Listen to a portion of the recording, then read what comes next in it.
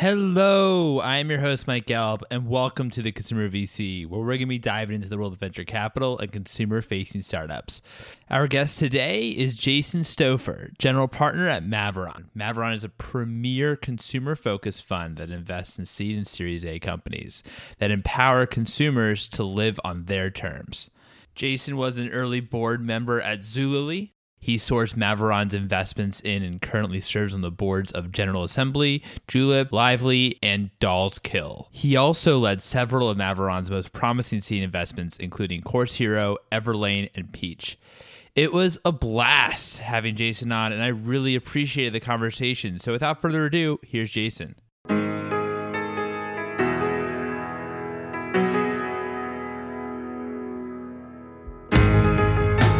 So Jason, thanks so much for joining me today. How are you doing? I'm doing great. Thanks so much for having me, Mike. No, it's an absolute pleasure. So what attracted you to startups, technology, and venture capital in the first place? Well, it's been a windy path. I didn't grow up in the Valley. My dad was a teacher in Detroit. I went to Michigan under the hope that I'd become a journalist. And this was in the late 90s.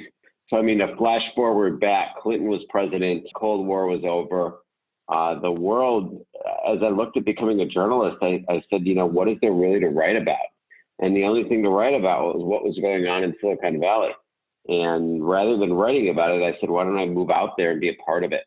So I got in the U-Haul with my father and moved to Silicon Valley and worked at a small boutique venture firm called Mediocre Ventures at the time.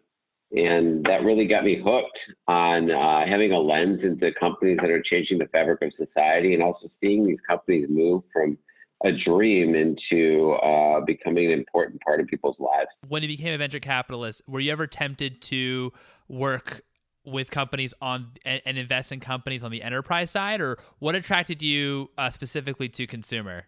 So, let's look back at college first. When I was in college in the 90s, I called my parents once a week, and we had an agreed upon time for me to be in my dorm on Sundays to get their phone call. So food delivery was solely by telephone. Taxi dispatchers notoriously might or might not dispatch a taxi to you, and travel was booked, online, but people still used agents on occasion. So the world's changed a ton since then.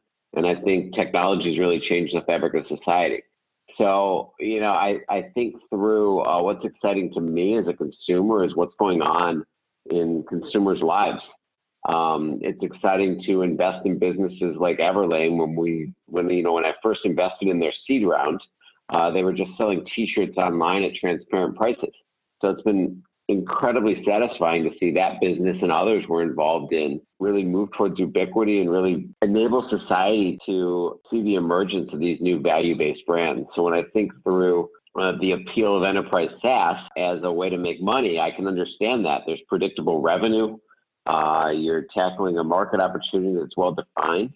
But I'm much more compelled personally to invest in brands that win people's hearts and minds. And also, congratulations on Everlane. I was reading the past couple of days about how they cut out 75% of their virgin plastics in their supply chain, which is just incredible. One of our values at Maveron is profit and purpose, and I think what you're seeing, you're seeing this with investing firms where a lot of our investors are asking, what kinds of companies are you putting your money into? And you see this at companies where if you don't have a values orientation, it's hard to attract employees, because if growth is religion, the minute growth slows down, there's nothing to keep people there. If the religion instead is based upon a value system, it becomes much more powerful to maintain employees through good times and bad. Not to mention it's something that customers view as table stakes these days. Exactly. Being purpose-driven is huge for consumers nowadays. I saw a YouTube video where you spoke about how one of the early mistakes in your career is putting too much value on early momentum. How should founders of consumer companies think about momentum? One of my pet peeves these days is a seed deck that's focused too much on just looking at early KPIs. Looking at lifetime value and acquisition costs when you're spending $500 a day or some small amount on paid marketing, it doesn't give a lot of signal. So, one thing's really certain. It's at a seed stage, 99 times out of 100, your product or service is going to change substantially from the seed stage onward. So, the most important thing early on is understanding what is resonating with your early audience and using them to, I think, it's not like you push a brand out to a consumer these days. It's kind of more of a co-creation process. And I think you need to respect that. And secondly, it's understanding and how to define and take advantage of the market opportunity that's out there. So I think everything you do early on should be in service of those foundational building blocks. Those are great points. What makes investing in consumer companies or evaluating consumer companies difficult? I think a lot of technology investors always want to understand what kind of IP or technology is being built that's a differentiator. I think the hard thing with consumer type businesses is it's not about building differentiated technology most of the time. It's about winning consumers' hearts and minds and building differentiated consumer experiences. So, it's hard to, the hardest thing about looking at a consumer company, especially early when we're investing $2 to $8 million for 15 to 20% of a company and leading a Series A or a seed or whatever you call a round these days. And at that stage, what you're really assessing is two things. One is this a market where the tectonic plates are moving in a way where there's an opportunity for an important consumer brand to emerge?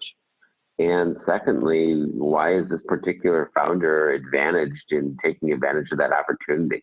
It's a lot harder to assess those things because a lot more is intuitive than assessing the opportunity for a new type of SaaS business. In order for you to consider a company at those stages, do they need to have product market fit? And how do you think about product market fit? I think some of our best investments have been prior to launch. Zulily, we backed it on a napkin. We led the seed in the Series A. On Common, we backed it on a PowerPoint, and we think it's one of the highest potential real estate businesses out there today. We invested in a clean body brand called Necessaire last year, once again, pre-launch. So I think for us, there's three things we look at. One is, in the case of Zulily, the founders had previously started Blue Nile and built it into a public company. And I think we look at the founders and do they have a proven history of value creation?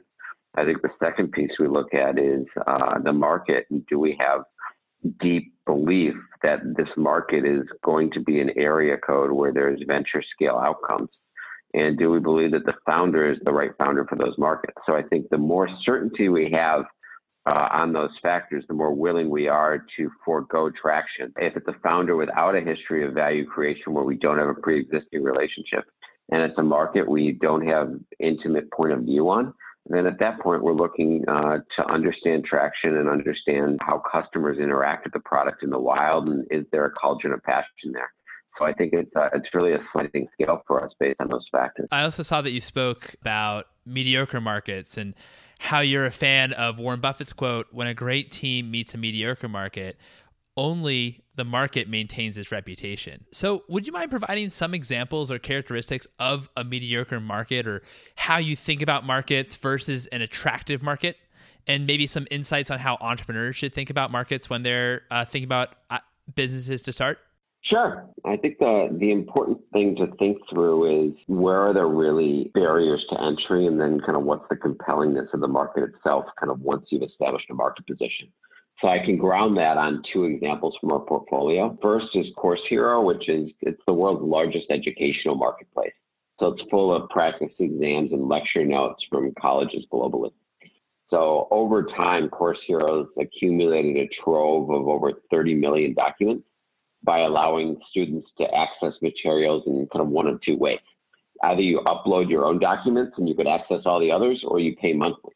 So to start from scratch, a marketplace which has materials from every class imaginable, think organic chemistry from Syracuse University, tied to each lecturer and each textbook, it'd be almost impossible. So this is a company that's built an incredibly profitable, strong growth business because their competitive advantage is almost impenetrable. And I compare that to another portfolio company in education of ours called General Assembly. And General Assembly was really the first tech boot camp. It had incredible press fanfare out of the gate, and we backed the Series A. So, as General Assembly launched campuses across the country and globally, they found there were very few advantages to national scale. It took an engineer in a room to start a boot camp, and anyone could hang a shingle. So as General Assembly thought about, how do we take advantage of this brand that we built, what was clear is that the equity value creation wasn't going to come from the consumer business because it was just too easy to compete. So what they did have with the scale and capabilities was the ability to build an enterprise business focused on selling training and digital skills to Fortune 1000 companies. So they had to kind of pivot away from their initial market because there wasn't strong sources of there weren't strong ways to make economic profit in that initial market, and figure out another way to take advantage of the brand that they built. And it led to a successful outcome in selling the company to Adecco. And there's a lot of business strategy. And I think early on with founders, it's very easy to get tied up with, what were my monthly sales? I think it's really important to think through the business strategy behind it and kind of understand, is there the ability to make economic profit in the market? And how are we gonna craft a strategy to enable us to do so? I really appreciate you sharing that General Assembly example. You've been investing in Maveron for now over 10 years. What's changed in how you invest in your learnings throughout the years? So I'm a pretty analytical guy by background. So early on, I used to think you could essentially analyze a lot about a business, through the numbers. So I was very focused on the unit economics. And what I found over time, as we spoke about earlier, that early unit economics are often a fallacy and provide, signal that's not actually signal. So I pivoted entirely and said, what's quite clear is that when we back great people, we've been more likely to have strong venture scale outcomes, and pivoted to focusing entirely on the people. That too was wrong, because just because a founder is strong doesn't necessarily mean they are tackling a market where they're advantaged or a market where there's opportunity to create a venture return. So today, my focus really is on founders, and we could talk later if you'd like on kind of how we evaluate founders, and then understanding the market itself. So, I think if for an early stage investor, there's a number of things you look at: people, market, product, traction. I think if you check all those buckets, you're raising a Series B and not a Series A in today's market. So I'm willing to take risk if I believe that the people are great and the market's great, that they're going to be able to develop a great product and generate traction from that product. So that's where I'm more willing to take risk than on the I don't like taking people risks. How do you evaluate founders? So at Maveron, we have a scorecard where there's 9 characteristics we look for in founders. So a few of those would be knowing the customer inside and out, a great storytelling ability, an ability to hire ahead of the curve. I mean, sometimes you look at a senior team early and you ask yourself, how did they possibly hire those people? And, I think it's a great indicator of their ability to sell the vision. And then I think the other is balancing being visionary with being detail oriented. Our best founders are able to go from 10,000 feet to the cell of a spreadsheet pretty seamlessly. So I think we've evolved over the years in how we look at the scorecard. We used to take each of these 9 categories, add up the score, and that would be how we'd evaluate a founder. And what we found over the years is our best founders actually have giant spikes in particular areas, which we call superpowers, and they have holes in other, which we call fatal flaws. So now we spend less time looking at kind of those aggregate scores, and instead of evaluating, do they have the right superpowers, and are they self-aware around potentially fatal flaws? It's always important to know what your strengths and weaknesses are, I'd imagine, as a founder, because of course you then want to hire people that have those complementary skill sets. For sure. And I think there's two, on the flaws side, there's 2 things which we can't overcome. I think one is not having a growth mindset. Founders don't need to listen to their investors, but they need to listen. I think that someone who thinks they know everything and isn't willing to change their point of view based on inputs is typically, that's not correlated with success. And the other is just straight up grit. I think it's just really hard to start a company. Every day is a knife fight, and the best founders are, I look at Phil Knight, I look at Howard Schultz, I look at Bill Gates. They have the fortitude to go into battle every day for decades. So those are the 2 things that are must-haves for us. Once you've invested in a company, what type of cadence of correspondence do you like to see from founders? Does it vary? Oh, totally. I mean, if you've started a company that went public before, it could, I mean, the cadence varies from, we do weekly physical meetings to call me when you need me. I think different founders have different needs. So you need to offer a menu of options to attract different founders who have different needs and desires. So I think some founders need mentorship in growing into a CEO role. Others say, the help I need really is to just double click on the strategy and help me get the right people in the chairs around the table. So I think, that there's no one size fits all. Given what's happened with WeWork over the past few months, has this changed your behavior and how you think about being founder friendly at Maveron? I mean, founder friendly doesn't mean you don't have governance. I mean, the main role of the board is to determine if the CEO is the right person to move the business forward. And we take that role seriously. I mean, we're looking to, I think it's incumbent upon every founder to ask themselves, am I the right person to move this business forward, and the board as well. So I could think of very few times in the course of my career where we've actually facilitated any type of a change in the CEO seat. But I think it's important for the board to be stringent around financial controls, to value good governance, to the number of times CEOs ask, can I delay the audit, is high, and the number of times we say yes to that is low. I think there's just a lot of good governance things that it's incumbent upon a board to do. So I think WeWork is an exception in many ways, but I think that there's a fear in many investors of saying the hard things, especially given a lot of your reputation in the marketplace is on being founder friendly, whatever that is. But I think for me, founder friendly is you're always transparent, you're direct, you're working in service of the company, not in service of the founder or the other investors. You do everything you can to be effective in being of service to the mission of helping the company grow into its potential. So what are some consumer trends that you're focused on in today's landscape? Beyond having a prepared mind in e-commerce, real estate, and areas of healthcare, I'm not particularly thematic or thesis-oriented in my approach. Instead, I'm really focused on understanding a given market of founders addressing, and then what's going to enable a venture scale opportunity to emerge. So I think if we knew where there were holes in the market, if we had a defined point of view on where a unicorn could be founded, then we go try to find a founder and have them start that company. I think I've come to realize over the years that that's not a core strength of ours. I think the core strength of ours is understanding a founder, understanding what they're looking to build, and then understanding the early demand and response from customers in the marketplace, and then pattern matching that to, does this look like it has the potential to achieve a venture style outcome? You've had quite a few D2C investments.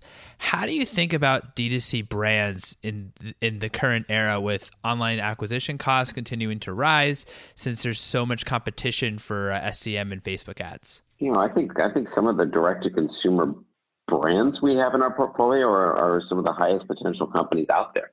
I mean, I think from context, if I look back from 2009 to 2014, there was this golden age where you saw brands like Zulily, Stitch Fix, Wayfair, Chewy's that were able to scale on the back of these emerging digital advertising channels.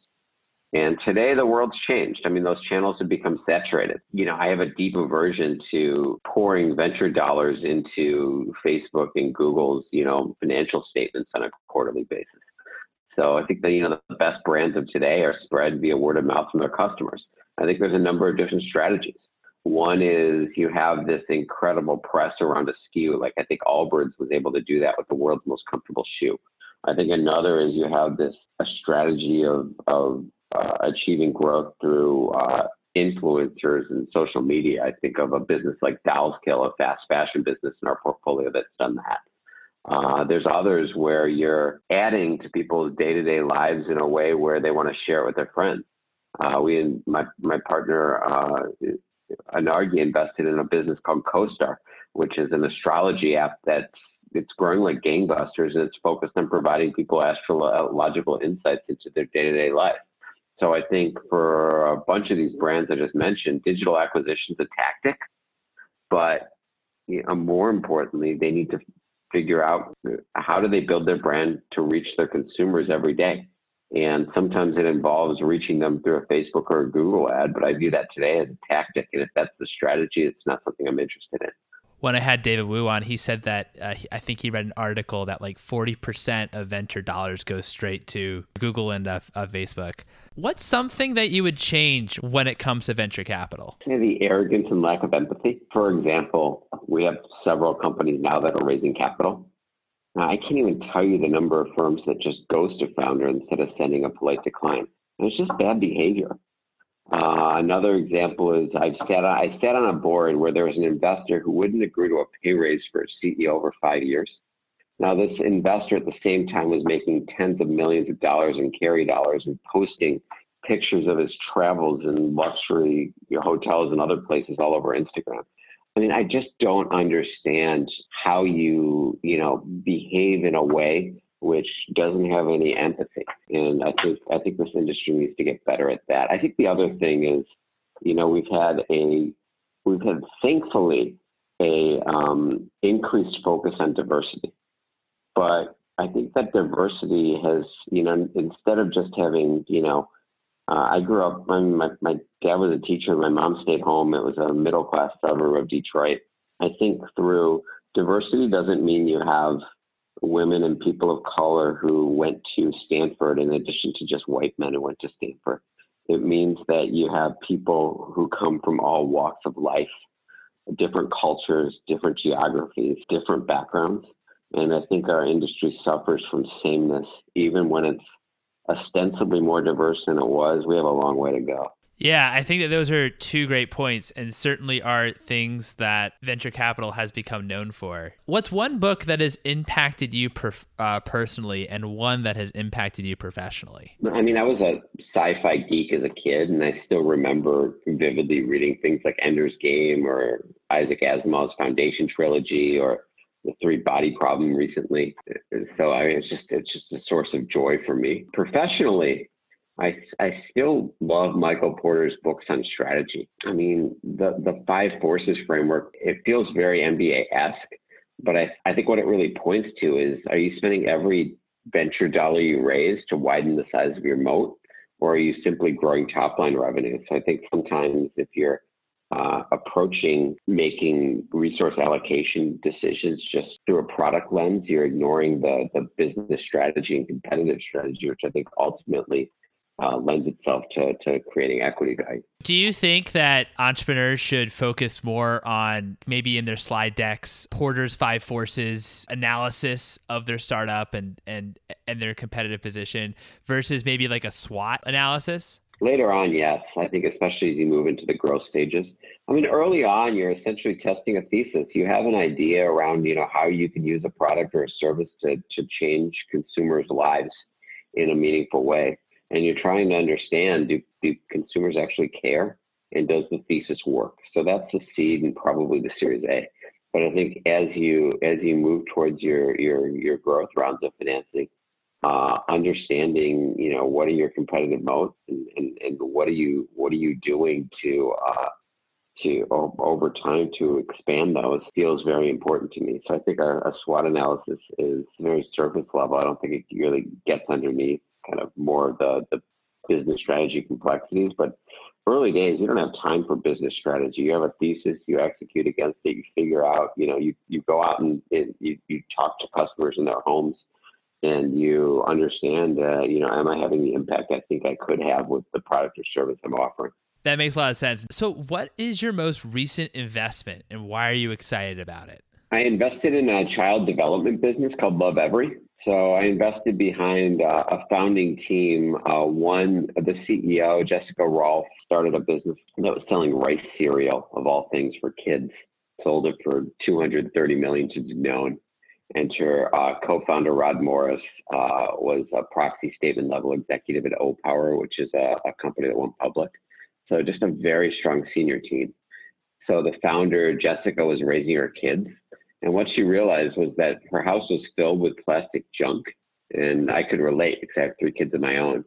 And she had no idea if any of this junk had any educational value in her kids' development. So she started Lovevery, and the goal there really was she enlisted some of America's foremost child development experts. She designed play kits and items for young kids that fostered cognitive development. So the product's beautiful. The customers are thrilled. And what it does is it enables you, if you have a 6-month-old, to know, here's the things I should buy for my 6-month-old, and know that foots with the science around cognitive development that's out there. So, I'm thrilled about the potential this business has to, one, give parents a guide in a world where they're always nervous about, are they making the right decisions? And then help more children develop in a way that everyone wants, which is according to their age, they're doing the things they should be doing. Wow, that's really, really innovative. I'll certainly have to check it out. I don't have any kids of my own yet, but I have plenty of baby cousins that I absolutely adore. So I certainly will have to check that out. They also have the number one selling play mat on Amazon, or play gym on Amazon. So go check that out. It's a great shower gift. Perfect. What is one company that you had the opportunity to invest in, didn't, and in retrospect, wish you did? There's a laundry list, but I think a good example, which alludes to some of the points I mentioned earlier, is Stitch Fix. So this is a business where Katrina Lake, their CEO and founder, just has very high quality of thought. The other thing which Katrina had done was early on, she built a world-class team. I mean, she had the head of analytics from Netflix. She had the COO, Mike Smith, from Walmart.com. And this was before raising a Series A. I mean, it's rare to find someone with crystal clear quality of thought and a Series B team at a seed stage. So she was focused on apparel. But I think what I got wrong there was I was daunted by the operational complexity of, so you're going to ship product to people at full price and then have them ship a lot of it back. I was daunted by the challenge of doing that. And instead, what I should have said is Katrina is one of the best founders we've met in recent history. Apparel is a really big market. Whether or not the initial go to market strategy is right, isn't that relevant, because she has a great team that's going to figure out how to bob and weave and find kind of economic opportunity. And also her early customers just showed a lot of brand love as he kind of went through social media and kind of read reviews and also looked at kind of early retention numbers. So, I'm left in a place where I deeply admire what she built and still regret not investing in it early on. Yeah, I mean, what she's built is incredible. Jason, thank you so much for your time. I really appreciate you coming on the show. My pleasure. Thanks so much for having me. And there you have it. It was such a pleasure having Jason on, and I really hope you enjoyed it as much as I did. You can follow Jason on Twitter at jstoffer. That will also be in the show notes. If you'd like to follow along behind the scenes of the show, you can follow me at Mike Gelb and at Consumer VC. For all episodes, please visit theconsumervc.com. If you're enjoying the podcast, if you could please leave a review on the Apple Podcast app, that would be simply terrific. Each review increases the exposure of the show. If there's a question you'd like me to ask guests, or have recommendations for guests for the show, or if you're working on something that's really cool, I'd love to hear from you. Feel free to DM me on Twitter. Well, folks, I hope you enjoyed, and until next time,